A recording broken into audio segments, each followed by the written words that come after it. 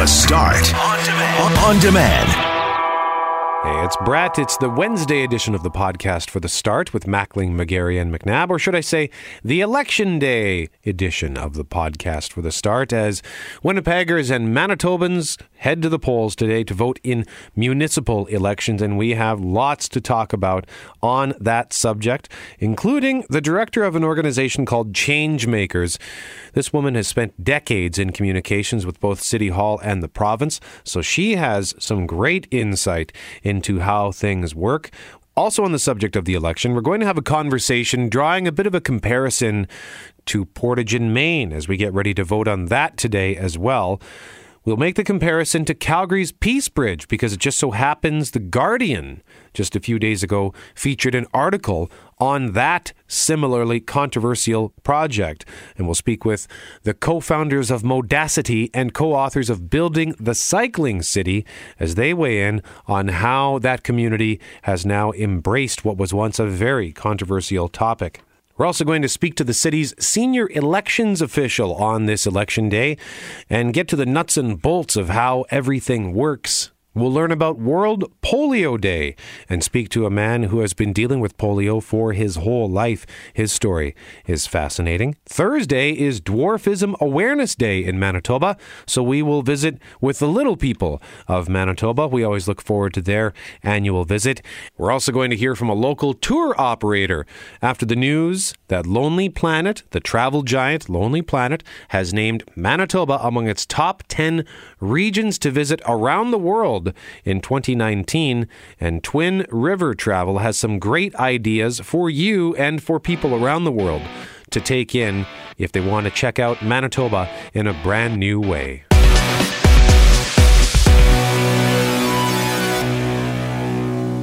We want to take a look at a situation in Calgary where you could draw a line of comparison to what we are voting on here in Winnipeg today. One of the things that we are voting on here in Winnipeg today. And right now, that's what we want to talk about, Loren McNabb, the election. Yeah, and we were saying early this morning that, we couldn't figure out if this was a harder campaign to become interested in, or it sort of felt a little flat to us. And we want to talk about how this might shake down tonight, who might be the CEO of our city by the end of the day.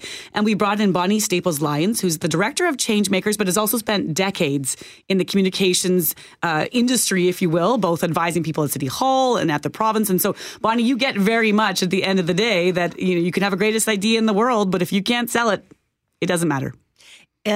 Just you and I were talking earlier. I was listening yesterday when Jenny Motlock was on with Hal Anderson. And it was such a great interview. And it's unfortunate she didn't get out there sooner with that because she's got a great story to tell. And I'm not sure everybody knows it. But I think, I think it's going to be closer than people think tonight. And that's different. I know a few weeks ago we interviewed you for Global News and you talked about it being a bit of a snooze election, if you will. Has that changed in the last couple of weeks? You feel it is with, when the ads start coming, when it starts to step up, everybody seems to be talking about it. I was doing a strategic planning session yesterday. Everybody there from all different walks of life were talking about the election. So that's good. Well, we've seen a marked increase in advanced polls, Bonnie, and also the idea that this is a 1-horse, 2-horse, 3-horse. How many horses in this race, genuinely? I would say 2. 2? And I'm going to be in trouble probably for that. But I really do think it's the mayor and Jenny. And I got to tell you, it's really hard. Incumbency is such a huge factor in a lot of elections. Like I've always said, governments defeat themselves. But especially at City Hall, where it's name recognition, there's no party politics. So it is, when you've been there, people just, oh yeah, I recognize that name. Do you think that the fact that Mayor Bowman would only participate in debates if all candidates were present worked against him? Because you say that it's closer than people anticipate, and maybe even closer than Mayor Bowman himself anticipated. I'm not sure about that. If I was the incumbent, I would want everybody there, because with that many there, you are the target. When you're the incumbent, everybody's asking you because they've got to take you down. So he was, I would say, savvy by saying, no, I'm going to be there only if everybody else is. should we change the strategy? Should there be a rule going forward when it comes to election debates, though? Because some of them, and then I had friends watching in other cities, reading in, were like, what is going on there? Like, this is silly. Who's so-and-so? Who's this guy? I mean, it really took away from having a genuine conversation about some really concerning issues and also about our vision for how we want Winnipeg to be and who we want to be going forward. I agree. I think, in provincial and federal, you have to put some money down. You have to have quite a few signatures. And people say, oh, well, that's not a great democratic process. Everybody should be able to run. Well, I guess, but they're running to run $1 billion corporation. Mm-hmm. So if you can't raise some money and get signatures, how are you going to run this city? And I think that would get rid of some of the people that go in just to get their name out there. Well, and I liken that to a job interview and having to provide references. If your references don't match and can't correlate with the job that you're applying for, you're not even going to get the interview, right? And so maybe we need to have some more stringent rules about who can run for mayor, because the conversation, the amount of time that we have for discussion and debate is very limited. I wonder, too, we talked about the debates themselves, but then this debate over Portage-Main, Bonnie, how much do you think it's either overtaken the election or just been kind of a distraction in some sense? I think it's been very much part of the election because people are very clear on where they stand on it. It's unfortunate. Like I don't like plebiscites to begin with. I think you're elected to lead, and there's never enough time to educate the public. I mean, that's why you elect people, because they have the time to spend and analyze it. And I think the yes vote, I mean, I just got their brochure 4 days ago. And, there's some good information there, but far too late. And now I'm hearing that they might have to take them down anyway for construction reasons. Well, they're definitely going to have to do some repairs and work and refurbishments. And then there's the issue of all the building owners who may just themselves want to go ahead and make some changes to their own little corners. I mean, change is coming in some way. Right. But the good thing is people are talking about it. People care about our city. But it strikes me funny when I hear an ad saying, the coldest place on earth is Portage-Main. There's an ad out there. Yeah, you hear it right here. It's from our friends at Superlube. It's okay because they're painting a picture, too, and that's their job, is to paint a picture. And that's where I wanted to go next with you, Bonnie. My big complaint when we opened the show at 6:00 was I never felt as though, and it's the first time in a long time, where I didn't feel as though someone was trying to sell me something in terms of a vision for the future of our city. All I was being told, on one hand, it felt as though that what we're doing is completely wrong and that we don't know what we're doing and we're spending, but there weren't any alternatives given, and even the mayor didn't in my opinion, do a very good job of painting a picture of what it is that he's accomplished. Is that a fair assessment on my part? Or maybe I'll ask it this way. Do you think that I'm alone in that perception? I don't think you're alone at all. I think a lot of people feel that way. I think it's like there's not a great energized debate out there about what's going on, and there's not really an obvious ballot question. So that way it can be kind of ho-hum.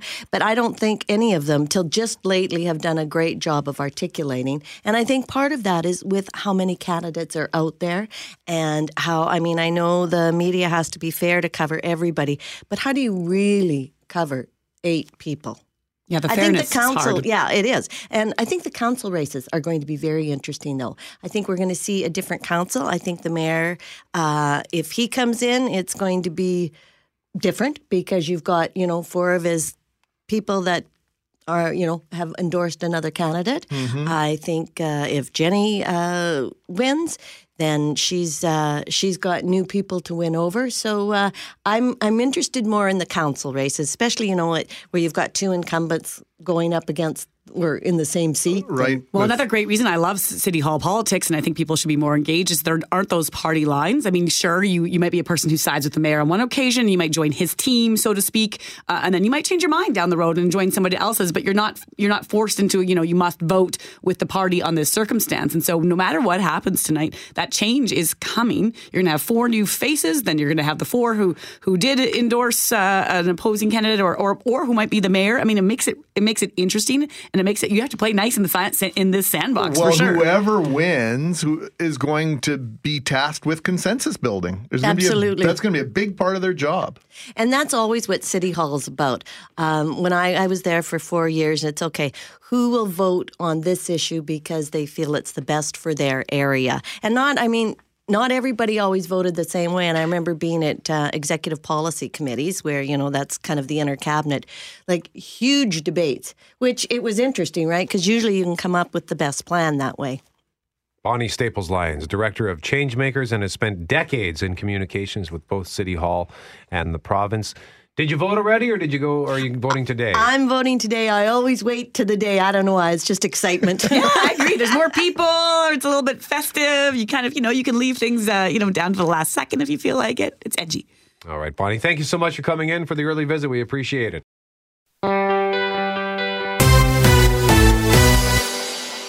It is Election Day. The question of opening Portage in Maine on the ballot today, of course. Polls open in 11 minutes' time. Just so happens The Guardian, just a few days ago, featured an article on a similarly controversial project in Calgary's history just from a few years back.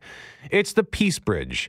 And the writers of the article are Melissa and Chris Bruntlett from Vancouver. They're co-founders of Modacity and co-authors of Building the Cycling City. We spoke to them this morning in Australia. So we talk about building a cycling city. In Winnipeg here, we think we're fairly unique because of our climate. And quite often there's opposition to investing in cycling infrastructure because many people will suggest, it's too cold here. We get too much snow here, and it's not a worthwhile investment. Now, I know Calgary doesn't have the same climate we do, but it's fairly similar for a good portion of the year. Why don't you tell us about the Peace Bridge in Calgary, what's become an iconic piece of architecture, but also a critical part of cycling infrastructure in that city? Yeah, so we wrote an entire chapter on Calgary in the hopes of perhaps shining a light on an unlikely cycling city, a city that discovered that by investing in active transportation and giving people options to get around, they can brand their city as something that's doing things a little bit differently. And I think Calgary has succeeded there with the construction of the Peace Bridge, which at the time was hugely controversial, but has since become kind of an icon for a city that is trying to attract new investors, new talent, new businesses into their city center, and become a place that's not just about one way of getting around, and that's the private automobile. Why was it so controversial at the time? Well, there's a couple of reasons. One, it was the first crossing over the Bow River that was dedicated solely for walking and cycling. There would be no vehicle traffic. It's something that had been promised for some time, but never really followed through on. So when it was finally approved and, plans begun for it, people were pushing back on that dedication of funds to just a crossing for walking and cycling. It was also basically designed with beauty in the design description, something that hadn't really been done before. And we when we were interviewing Councillor Drew Farrell about it, she was saying that what she was hearing was that people in Calgary, if they wanted beauty, they would go to Paris for that. But in Calgary itself, they just needed it to work. So, building something solely for walking and cycling and making sure that it was quite beautiful, they hired renowned art designer Santiago Calatrava to design the bridge. It became quite controversial in terms of funds being dedicated, that people weren't really seeing the investment as being worthwhile at the time. What do you think is behind that statement or sentiment that was saying, if we want beauty, we travel to Paris. In Calgary, we just need to work? I think that sentiment might live in other cities as well. What's behind that, in your opinion? I think it's quite a sad indictment on ourselves as a society, that we don't feel that we deserve to build things that are beautiful, that are physically attractive. And it's really, unfortunate that we believe that if we want walkable, bikeable, transit-rich cities that we have to go elsewhere to experience them, and we can't possibly make those investments and those allocations of priority and funding to build options into our own cities. And I think the tide is slowly starting to change, but there's still this old guard that feel that it's those are frivolities that we just can't afford or justify at this point in time. Well, this bridge you're talking about in Calgary, the Peace Bridge, was $24.5 million. That is a lot of money for people. And I know here in Winnipeg, when we talk about big designs or new projects might come in, we look at other things. We think about our crime issues or our problems with our roads. And there's a lot of people who think, I might understand what you're trying to say, but I appreciate function over form in this moment because of the issues that we're dealing with. Oh, for sure. I mean, that's obviously a conversation that's happening in a lot of cities when we're thinking about how we're allocating funds. The one thing that we do point out in the book, rather quickly, though, is, the amount of money that we're spending on new interchanges for highways, widening streets here and there. That $24.5 million is a drop in the bucket compared to what we normally spend on dedicated roads and bridges and regular infrastructure dedicated solely to one mode of transportation. And, sometimes we need to be looking at how we're investing in the way everybody gets around, not just people who own a car. So, the Peace Bridge is an example of an opportunity for people who are walking, cycling, people who don't have access to a car to have access to the downtown without having to deal with the stresses of being right next to fast-moving traffic. So we're talking about kids, we're talking about seniors, people with limited mobility. Those investments are helping those people in a way that, investing $1 billion in a new bridge just solely dedicated to cars isn't going to help them. So either one of you here, what has been the effect with regard to not only building this bridge, but the bridge did create a situation where a downtown neighborhood on the north side of the Bow River now is instantly connected to the main downtown, and this bridge was constructed in conjunction with the new cycle track downtown. What's the uptake been? Yeah, so once the bridge was put in place and connected to an initial protected bike lane, which was just one street, cycling quadrupled overnight. And so the discussion quickly shifted from not just building one or two cycle tracks, but building an entire network, 6, 7, 8 cycle tracks that would form a minimum grid across downtown Calgary.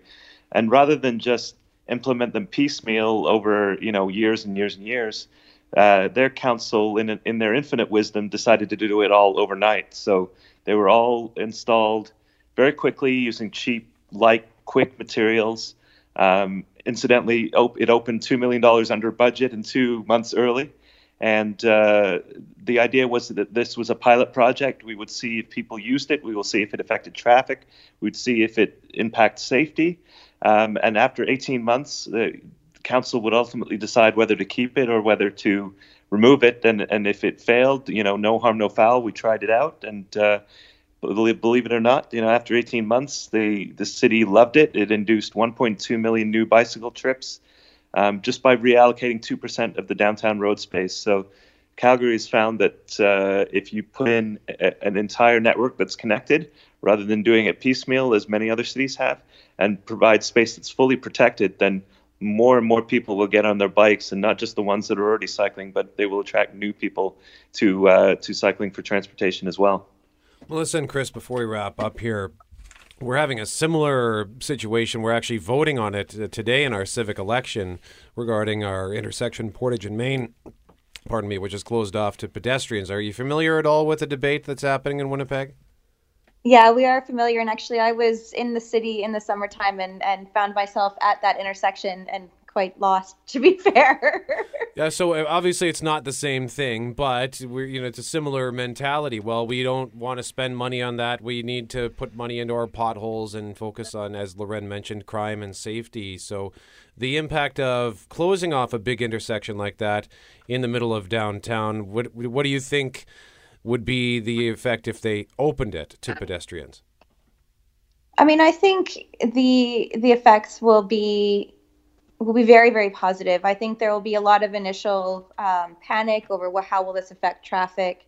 But like every project that we've looked at, every city that's experimented with opening streets and spaces up to people on foot or people on bicycles, the result is always far better than what the intended or the expected outcome would be.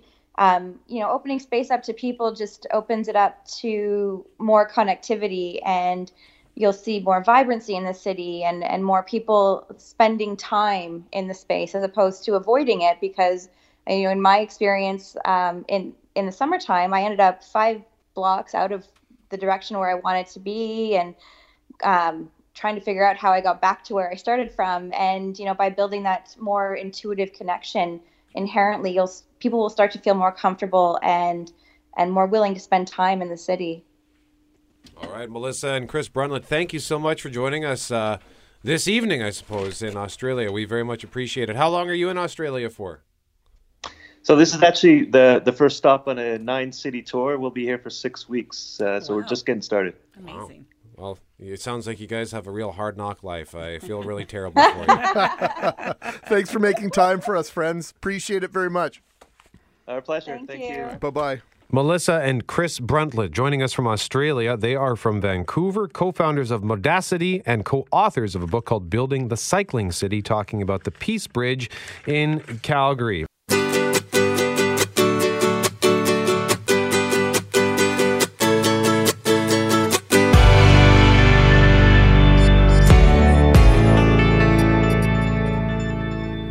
So, Lauren McNabb, polls now officially open on Election Day. Of course, the advance polls closed up last week. Some almost 40,000 people voting in the advance polls. But one of the big questions, the first time, and as you pointed out earlier this morning, first time in our lifetimes, there is a plebiscite on the ballot. First time in our lifetimes as voters, I think. I think there might have been one back in the 80s, but certainly we weren't voting then. The question on the ballot is, do you support the opening of Portage and Main to pedestrian crossings? Yes or no? And as we've seen over the last few weeks, there has been I never thought I'd imagine a campaign over a plebiscite question because I've never experienced it before, but it's been fascinating to see the sides come out. It's also been a little bit sad at sometimes to see how mean it's gotten depending on where you fall and how you feel about it. And then, of course, it's been the question that every single candidate has had to answer, and not just the mayoral candidates, but dozens of hopeful counselors, because it matters. It really matters to people. Well, here's the thing. And I'm going to say this respectfully as I can. In Calgary, they're having a plebiscite over whether or not to spend billions of dollars to host the Olympic Games. All over the United States, they have plebiscites and they have votes on a variety of different things. And some of them are meat and potatoes issues. But the bigger ones that most people may have paid attention to over the years, and maybe the city where their favorite NFL or NHL team plays, has to do with public funding for stadiums and arenas, big multi-million dollar projects where there's public money involved. And, well, I don't know if you saw the tweet from Vice News, but they kind of kicked Winnipeg all around in terms of the ideas that have been floated in our campaign. And the rest of the country's kind of looking at us and going, you're voting about what today? We know how it's going to go. Yeah. Okay. Do we? You think so? You think it's that definitive? Yeah. I just wonder if one side's more like the no side. I think the yes or the vote open campaign rather has had a much more obvious The vote campaign. no, quote unquote, there is no vote no campaign. Didn't need to exist. Didn't need to exist. There was no reason for it to exist. It's a non-binding plebiscite in that they don't, technically when it's a plebiscite, a referendum, they have to abide by the results. In a plebiscite, you don't. It just sort of gives politicians an idea of where to go. However, in this one, all the candidates have said, the mayoral candidates have said, they would abide by whatever Winnipeggers decide. So, which makes this an important vote. That certainly does. But I have no doubt about which way it's going to go. And it's going to be no. It'll be no. It'll be a resounding no. Yeah, and you're right. As far as the vote open is concerned, they have been more vocal because the no side has not needed to be vocal on this. Of course, our listeners have weighed in, and generally speaking, whenever we open up the debate here on CJOB, the majority is in favor of the no side. But I saw a post on Instagram a couple of weeks back that I wanted to just read a little bit of here. It's from a business called O Donuts. Have either of you ever been there? Ever heard of it? Yes, I've heard of it. I have not been. Yeah, it's on Broadway, and we actually featured them in a story I did a few months back here on 680 CJOB, but it reads, opening Portage in Main has taken up a lot of space in the upcoming civic election, and while O Donuts isn't near the intersection, that was intentional. When we were looking for a space, we knew we wanted to locate downtown. However, the desolate, pedestrian, unfriendly areas surrounding Portage Avenue were not ideal locations. We knew we needed people on the streets to generate walk-up traffic, and we knew locating near Portage, and especially Portage in Main, would not be a great business decision. So we looked further from Portage to Broadway. With its beautiful tree-lined boulevard, the street is the only option for pedestrians. Goes on from there. You can read the whole thing on their Instagram. But that's an interesting point. You look at Broadway and just how vibrant it is. Oh, you paint such a picture. Just saying the handful of things there.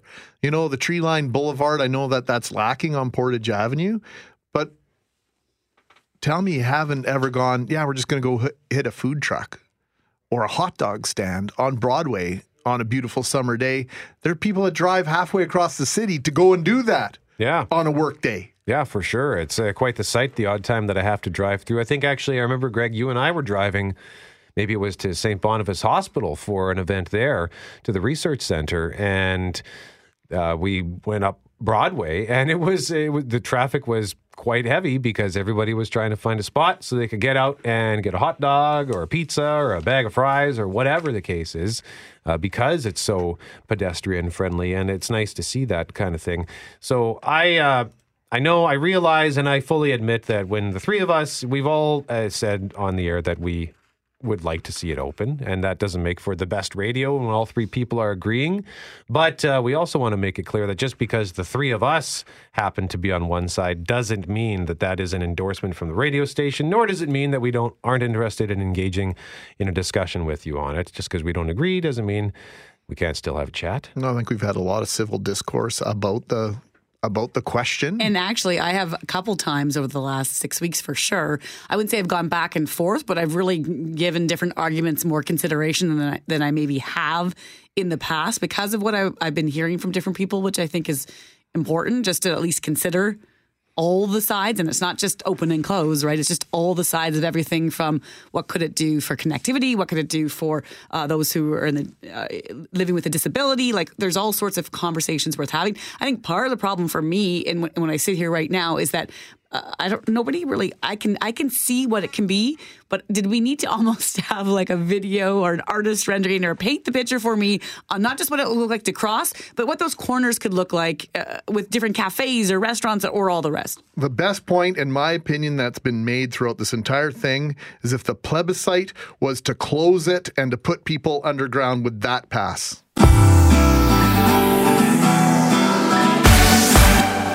The polls are open. They've been open for 36 minutes now. It is Civic Election Day in Winnipeg and across Manitoba. Yeah, and that means time's up for anyone who wants to make a final pitch. It's over. You can't do you it. Mean I can't run? No, Too late. You can't run, and you definitely can't take out any more ad time, giving us one last pitch. But, depending on where you live, there are several interesting questions on the ballot today. Like in Winkler, for example, they're also deciding whether or not they want to allow retail cannabis stores in that community, which is an interesting question for them. I think Steinbach's another one. Here in Winnipeg, there is, of course, the plebiscite on Portage in Main, not to mention who you want as your mayor, your councillor, your school trustee. Mark Lemoyne is Winnipeg's senior election official and joins us on the phone now. Good morning, Mark. Good morning. Happy Election Day. Yeah, I like the way you phrase that. It is a happy day, I think, for a lot of us. But also, many of us haven't been through something like this before. And I'm speaking of the plebiscite, which got me thinking there's a lot on the ballot this morning in terms of who you're going to vote for and also how you're going to vote on that question. So walk us through it. Is it all on the exact same ballot? It is, yeah. We have a combined ballot. We use voting machines, so we're able to put all in one. So when you go to the polls, you'll actually see 4 different sections on the ballot. You get to vote for mayor, councillor, school trustee, and then, as you mentioned, vote yes or no on the question of whether you want to open up Portage and Main to pedestrian crossings. Will you be writing down yes or no? You'll be checking off a yes or no, like a multiple choice kind of thing? So what we do, it's much like when you go off to buy a Lottomax or something else and you pick your own numbers, you actually fill in the circle next to the name of the person you want to vote for, or fill in the circle beside the yes or no for the question. Now, Mark, I'm not trying to promote this in any way, shape, or form, but I know a lot of people are asking on social media about the idea. I'm one of these people who in the past has not been happy with my choices for a variety of different offices, but I cherish the right to vote. And so I've gone and either marked a check mark for all of them or just put a big X across all of it. What's the proper way either to decline your vote or to kind of do a protest vote that would suggest I don't want to vote for anyone, but I'd like my ballot to be counted? So what happens when you go into the polls, when you actually get issued the ballot, your name will get struck off the voters list, so it'll show that you've actually voted. At that point, you could take your ballot, give it back to the actual clerk, and they'll put it in the return ballot envelope, and it'll be counted as a return ballot. Or if you prefer, you can take your ballot, bring it and still mark it, and as you say, you can mark down all the candidates if you want. You can leave them all blank. If you either mark too many candidates or if you leave them all blank, the machine will return it, just indicating to the person that you have voted for too many mayors, let's say. Is that really what you intended to do? And if you say yes, then you can cast it that way, and it'll be counted as an overvoted ballot. And you should know, of course, that if you do only want to vote for one of the 4 races, you can do so. You don't have to vote for all of them. So if you don't want to vote for anything except, let's say, councillor, you can just mark down the choice for councillor. The machine will count that actual race, and then if you leave all the others blank, it just won't count any results for that one. Mark, do you need that voting card that like I got one in the mail? Do you need to bring that with you when you vote, or can you just show up with a piece of ID? Yep, basically just everyone needs a piece of ID, either one piece of picture ID, such as a driver's license that shows your name and address, or else 2 other pieces of ID that together show your name and address, and that might be something, let's say, like a credit card, a utility bill. So you don't need that actual voter's card. The voter's card is just a direction form that tells you where to go to vote on election day.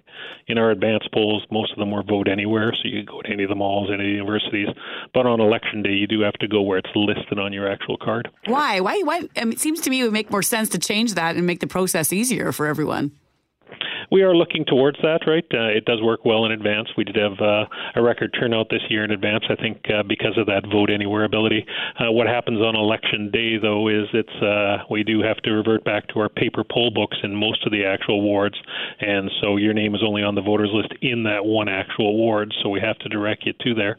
What we're doing this year for the folks in the Waverly West ward is having a little pilot project, and what we've done is we've put iPads in the Waverly West ward, the same ones we used in advance, and so that enables the people within the Waverly West ward only to do vote anywhere at any of their 10 locations.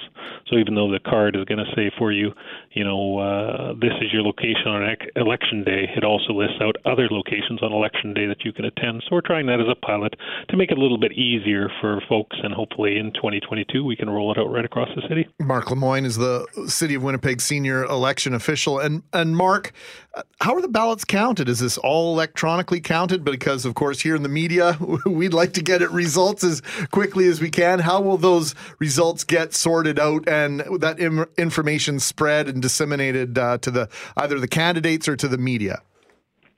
So basically what we do is they're all read in through a voting machine. At 8 o'clock, our operators out there in the field will press the close polls button. That'll generate a tape. Those tapes will actually be posted up in the schools or community locations where the vote is taking place. So as scrutineers and candidates can, look on the wall and get that very first peek at the results. Very soon after that, all those results get transmitted back here to City Hall. We load them up into our system and they go up on the website as soon as we get them. So we expect our first results that'll be on our website will be right at around 8:15. Those will be the results of the 40,000 people who voted in advance. And then soon after that, we'll start to get the results from the field. Those will go up between 8:15, and we should get our last one up on our website somewhere around 9:30. You mentioned off the start that, happy election day. I mean, for folks behind the scenes, walk us through this. Is this kind of like your Stanley Cup? I mean, are you giddy in that sense? Certainly, I got in here around 5:30 and there was a number of my staff already here before me, right? So there's lots to do. It's like any event management, whether you're doing a wedding or something else, right? You have to be ready to handle all the different problems on the day. We've got 200 voting locations out there. We hired 2,500 workers. I've got 200 or so candidates, asking me lots of questions. And we will have 200,000 people actually go to those 200 locations today. So there's always going to be lots of issues and lots of problems, mostly people in event management. We do tons of checking out there to try and make sure everything's right, but there's always going to be issues that come up through the day. So we got our election hotline set up, and as things happen, our workers call in from the field and we give them advice and try and solve any problems so that everyone can get out there and enjoy the right to vote. Mark Lemoyne, Winnipeg senior election official. I have a couple of questions as it pertains to school trustee voting. The first one has to do with voter eligibility. I'm at winnipeg.ca right now looking at the voter eligibility, and there's not a discrepancy, but there are some different eligibility requirements for voting for mayor and councillor and voting for school trustee. Can you walk us through that?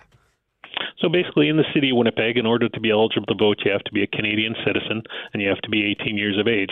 To vote for mayor and council, you have to have lived in the city of Winnipeg for 6 months. So it doesn't matter if you moved from St. Boniface to St. James, you still get to vote for the mayor and councillor. You just vote where you live on election day. For school trustee, you have to have lived within the school division for at least 6 months. So if you move from the Louis Riel School Division to the St. James Assiniboia School Division within that 6 months, unfortunately, you're not eligible to vote for school trustee this election around. You have to have lived in that school division. If you move from one ward to another, so in other words, if you go from one ward in St. James School Division to another ward in the St. James School Division, you will be eligible. But if you change school divisions within that 6 months, you would not be eligible to cast a ballot for school trustee. So is that something that would be flagged then when I check in? Like, will someone ask me, have you lived in this ward for this area for 6 months? Correct. And what we do is we actually build up a voters list. We use and have a partnership with Elections Canada, so use the National Registry of Electors. We have 510,000 people in our voters list, and we compiled that, 6 months before the election. Then over the summer, allowed people to call and give us updates to their addresses and their names and those types of things. And so at that point, we indicated to them, have you lived at this address for 6 months? If not, it goes off and into the record and indicates in the voters list whether they're eligible to vote for school trustee or not. And if you're not on the voters list when you go to the polls today, you'll actually fill out an oath at the polls to add you to the voters list. And they'll ask those questions then, if you've lived at that particular address for 6 months or not, and determine whether you're eligible to vote for mayor, councillor, or school trustee. Mark, I just want to confirm the number. You said there are 510,000 Winnipeggers eligible to vote today? Correct. That's how many people we have on our voters list this year. That's a lot. Hopefully we see a great chunk of that turnout for tonight. Absolutely, yeah. We had a record turnout in advance. Almost 40,000 people came out to our advance polls. So, we're hoping that translates into a good turnout today. Our reports from the field are that it's been very strong this morning at 8 o'clock. It usually is. Lots of people trying to get in and before they get to work. But, it sounds like it's quite busy, especially in some of the wards out there. We've got 5 council wards without an incumbent. So the candidates in those wards especially have been very good about trying to drive their citizens and their vote out to the polls. Traditionally, is that where you see more votes than others, or is there a ward out there where it's always just really good to get that vote out? Certainly there's been lots of strong wards out there type of thing, especially in advance. Some of the existing candidates are very good at getting the vote out, especially in advance. But certainly those 5 wards, we do tend to see the highest turnout. Some of the wards, the inner city wards, sometimes you don't see as high a turnout. And we haven't seen quite as high a turnout, let's say, from Waverley West this time, where there's an acclamation for councillor, our first one since 2002.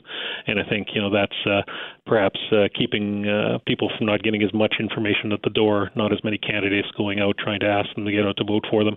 So the turnout so far in Waverley West has been a little bit lower. Mark Lemoyne, Winnipeg senior election official. Thank you for joining us this morning. We appreciate the time.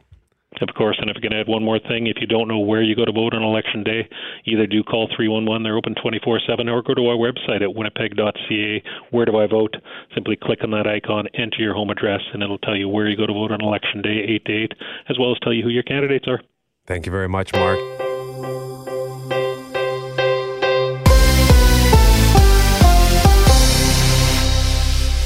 Before we introduce introduce our next guest here. Breaking news out of the United States. First, we just learned 23 minutes ago that there's been a bomb found at the home of Hillary and Bill Clinton in a New York City suburb. And as of 5 minutes ago, we learned, according to the Secret Service in Washington, a package identified as a potential explosive device has been sent to former President Barack Obama in Washington. So we will keep an eye on that. But Greg Mackling, our next guest, is here for World Polio Day. Yeah, World Polio Awareness Day is today. More than 31,000 Canadians have survived the deadly virus in the last century. Wes Hazlitt, his aunt would call him Wesley, joins us now. He's lived with polio for over 65 years. Wes, thank you so much for reaching out to us on this very special day. How old were you when you found out that you had polio? I was 13 months old, Greg. And so tell us the battles that you've overcome and faced in your 65 years. Oh, that's more than we could do in the 60 seconds. Obviously, I have little memory of it, being 13 months old. I had just recently learned how to walk, and my mother came to the crib one morning, and I couldn't sit up. So that was her experience, and over the years, we did a lot of things. I walked with a couple of braces and crutches as a person growing up, and then gradually as I got older, I used less and less aids and only used the crutches to walk long distances. And I did learn how to water ski and ride a bike when I was in my mid-teens.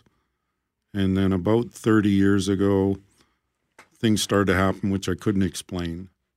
And that was the early stages of post-polio syndrome. And new weaknesses started. I started falling down unexpectedly and having difficulty doing certain things. Now, a big part of this conversation today is celebrating what you've overcome, Wes, and what so many, the 31,000 that you highlight in the documentation you sent us. At 15, you walked 35 miles on crutches. Why'd you do that? Because most of the people that survived paralytic polio wanted to appear normal, and there weren't the kinds of accommodations back then that they have today. So we did everything we could just to be normal. My brothers had gone in the Miles for Millions walk the year before. My younger brother made it about 11 miles, and I decided I wanted to do it. So I took the pledges and made the whole trip. I was sorry I did it afterwards because I ached for days. I bet. But it was fun while it lasted, the first mile or so.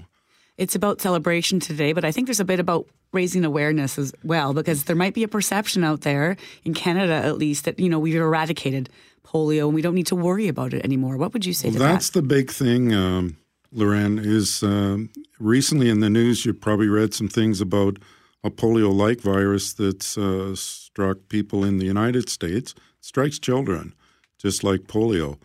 And some people would say if it looks like a duck and walks like a duck, maybe it is a duck. My big concern is that because polio is out of the limelight, parents aren't vaccinating their children. We've seen recurrences of measles and mumps, and polio is only a plane ride away.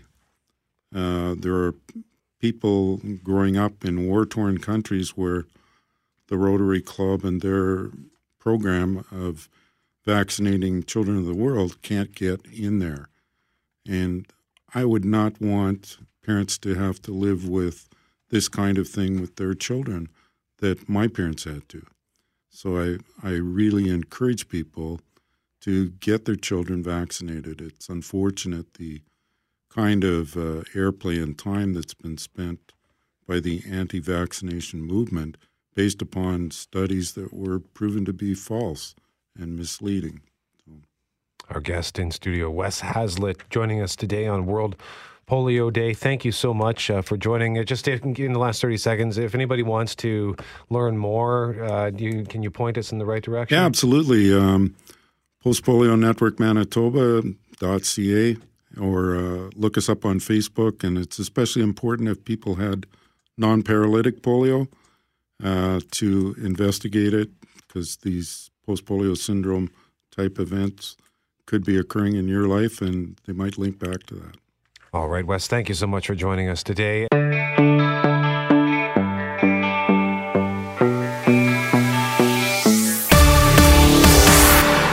Right now, as you're tuning in, we want to tell you about Dwarfism Awareness Day, which is tomorrow in Manitoba and I believe around the world, but our guests can confirm that for us. We have Samantha Rayburn-Trubick, who is president of Little People of Manitoba, Connie Lidster, who is the treasurer, and Avery, an 11-year-old member of Little People of Manitoba. Thank you to all three of you for the annual visit. Hello there. Hi, thanks for having us. So is it just in Manitoba? It's just in Manitoba. We're the first province to have this in Canada. How'd you manage that? You know what? We have some great friends. So Dr. John Gerard, we kind of approached him and talked about the importance of this for us, and through advocacy and him really supporting us, and his and one of the people that works for him, Shandy Strong, she's amazing, and they took this and assisted us. And what was so amazing is last year in the legislature, all parties unanimously voted for it. That's wow. marvelous. Which, amazing. Why is it so important? I mean, I can see the sparkle in your eye when you talk about it. Why is it so important to you? You know what? We've come a long way. Little People in general, the history of Little People, just from the freak show era to today, it's a huge accomplishment for us. And I, huge, no pun intended, but it's enormous. It's so fantastic just for advocacy, getting our name out there, talking to people about who we are. There's a lot of people that don't belong to our organization that we would love to have join. And we just want to, let people know that it's okay to be who you are and be comfortable in your own skin. Well, Avery, are you comfortable in your own skin? Yeah. Yeah? So what about your friends at school or the people you go to school with? Do they treat you any differently? No, I have some adjustments at school. I have lower hooks and lower cubbies. But no, they don't really treat me different. And was it always that way, Avery? You're 11, so I'm going to put you in grade 6. Would that be right? Yeah, grade 6. So has it been that way since you started school? Yeah. Did your friends have been kind to you in that fashion? Yeah. It just says a lot. I think, Connie, maybe you can dispel this or validate it. I think a lot of the problems that kids have with other kids comes from their parents. What do you think? That's a good question. The network and the support system is very important when growing up with dwarfism, because they challenge you to try as hard to just be like everybody else. Now, people with dwarfism still face the social and physical barriers that stand in the way of choices and opportunities. And that's why on October 25th, we're asking that people help promote dwarfism awareness in order to challenge those barriers and creating a culture of equality and respect for all. And also, we wear green on October 25th just to represent dwarfism awareness. Now, I know that in the Accessibility for Manitobans Act was proclaimed in 2013 with a vision to remove barriers to participation for persons with disabilities. So this will help enhance opportunities for many people who not just face dwarfism, but who have a disability. And this is going to include a great opportunity for us. So dwarfism, it's called dwarfism, but I wouldn't refer to you as a dwarf, would I? You sure could. The best is to refer to me as my name, but you could do dwarfism is the medical condition, little person's acceptable, person of short stature. There's many things that are acceptable. The only word that's not acceptable would be what we call the M word, which would be midget, and that's to us very discriminatory. Why is that for those who might think, well, what's the big deal? Yeah, it comes from, again, like the freak show era when we were mocked and we were put on, ridiculed. And so that's kind of where the term started. And it's still a term, and we've talked about this before, but it's still a term that is found in sports, for example, hockey, right? 100%. And that's something that we're really wanting to move the needle on, and something that we're going to hopefully tackle at some point.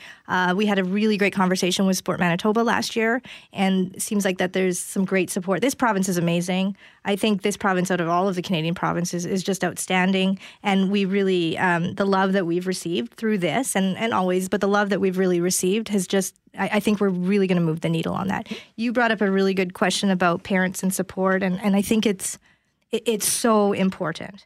And I think we have a little bit to go. This Dwarfism Awareness Day will definitely help. But we have a little bit, more to teach our younger generations about the why. and I can give it a great example of, last year I was shopping at the Bay, love the Bay, and I came out of the clothing racks, and there were some kids who were mocking me, and they were, making fun of me, but they were using correct terminology. So I really wasn't sure whether to go compliment them and say, thank you, Right.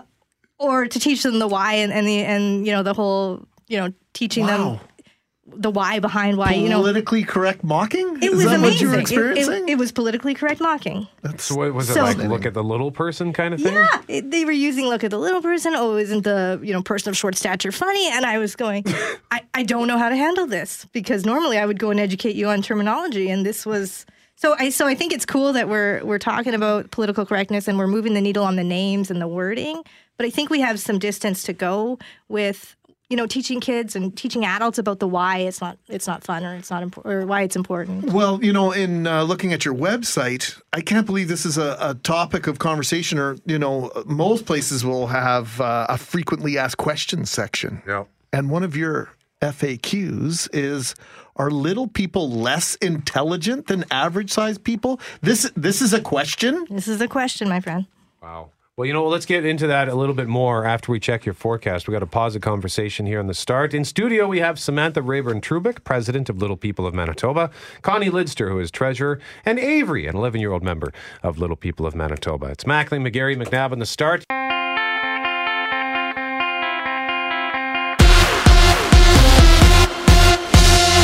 Mackling, McGarry, and McNabb on 680 CJOB. And on this election day, we're going to celebrate something from Lonely Planet in a moment as it pertains to Manitoba. But of course, the big story this morning out of the United States has to do with the U.S. Secret Service saying agents have intercepted packages containing possible explosive devices addressed to former President Barack Obama and Hillary Clinton.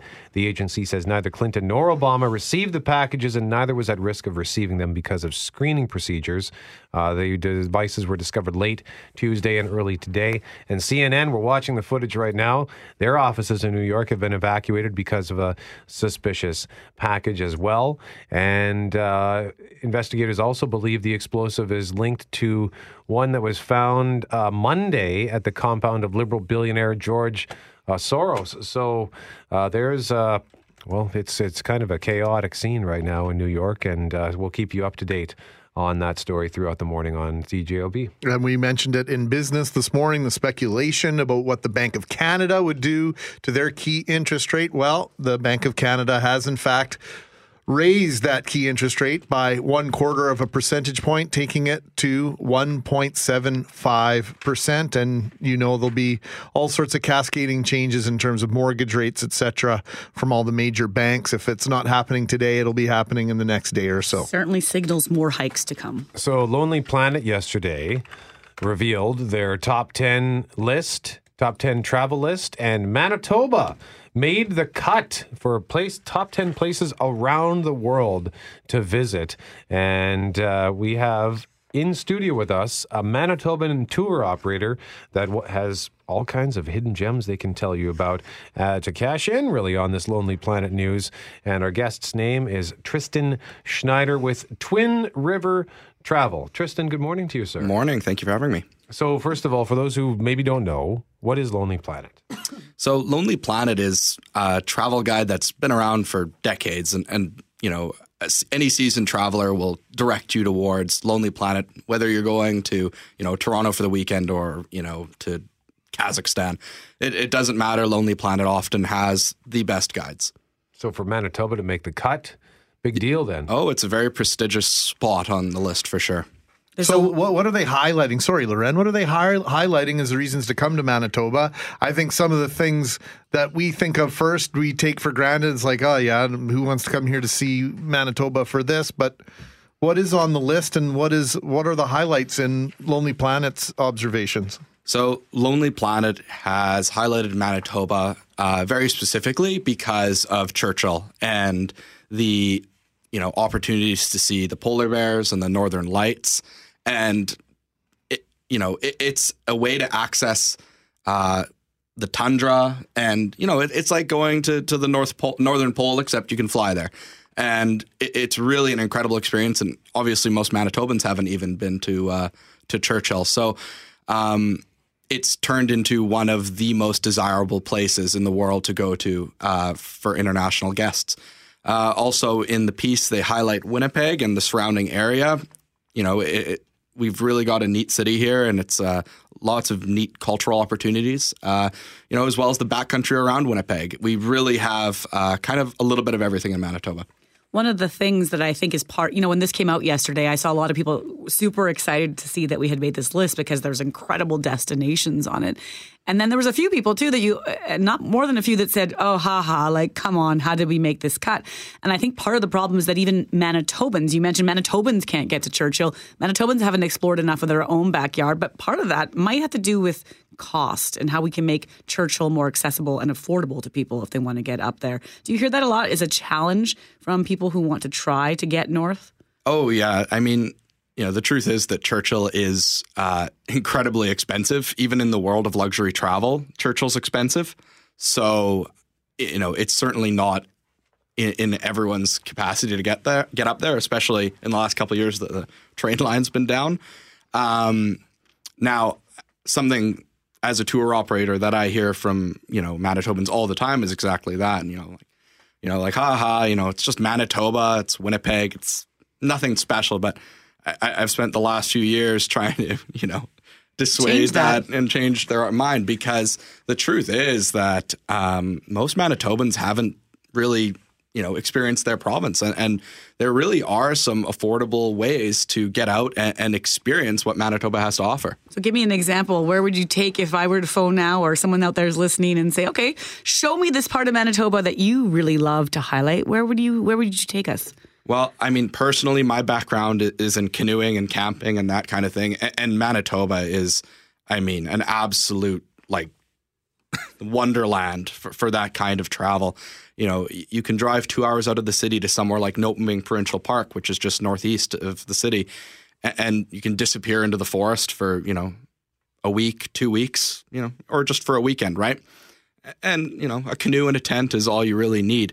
So, there's a little bit of a skill barrier there, but it's not that expensive. And I find that a lot of, Winnipeggers and Manitobans, if they have spring break or their summer, they'll fly down to Mexico or they'll, go down to Florida or something like that. But, I strongly encourage people to, explore Manitoba.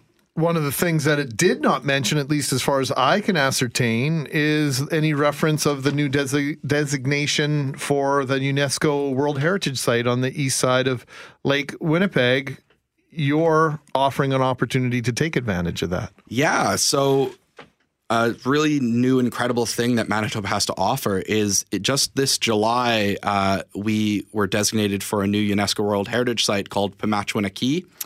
And what's super interesting about this site is it is both designated culturally and physically, which is, I think there are only a handful in the world. So what that means is that it covers both the physical landscape and, the beautiful boreal forest and rivers that run through it. But it also is protecting the Anishinaabe culture and the communities that are in that area. So it's this really cool, dually designated UNESCO site that is, in my opinion, really encapsulates some of the most special and important things about Manitoba. So as we look at, once again, Lonely Planet named Manitoba amongst its top regions to visit in 2019. If you go to lonelyplanet.com, they've got top countries, top cities, top regions, and that's where Churchill, or Manitoba, specifically Churchill, falls into.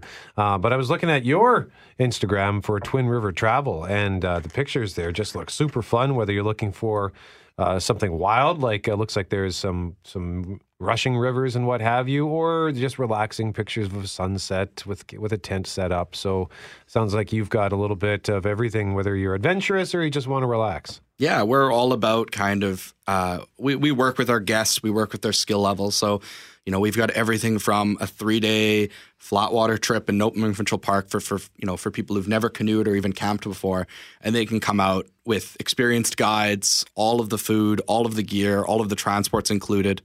Oh, wow. And So really, you just come along with your backpack of clothes and your toothbrush. I can do this. This sounds good. Absolutely. Like, the truth is that anyone can do it. Well, I think that people think, I don't have the canoe, I don't know how to carry it, then I'm going to get in the middle of the river and be like, oh my gosh, how do I get out of here? No, absolutely. And we're all about kind of making it the most comfortable and easy way to ease in. And it's a good experience to go out with us, and then maybe the year after you realize you can buy your own canoe and your own tent, and maybe you can do it yourself. So we offer anything from that to this new trip we're planning on offering in the UNESCO site down the Bloodvein River, which is 2 weeks long and class 3, class 4 whitewater.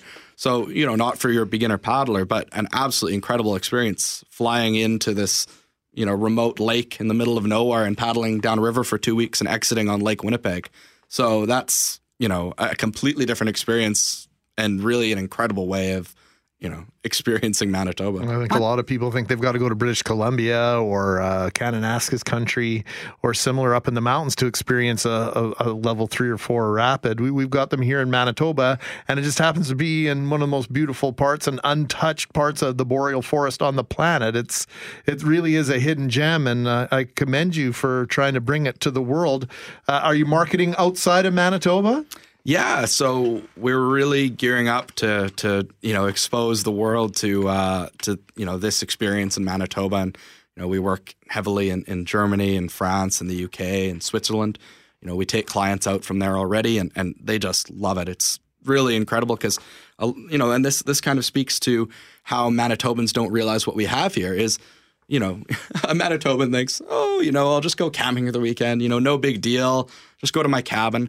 But, someone from, Switzerland comes here and they're like, oh my God, like I can go into the wilderness for 2 weeks and not see anyone? Mm-hmm. Yeah, it's a completely foreign idea to your average European. I think we also forget too, and I think of this every time I have family come back home or friends, and as soon as we leave the perimeter, because we often go to Minnedosa or Clear Lake, the sky alone and the sunsets are enough for people who live in different parts of this country. Even you don't get them in that way, and you don't have that wide expanse. You don't have that flatness, and so they're not saying, "Oh, it's so flat."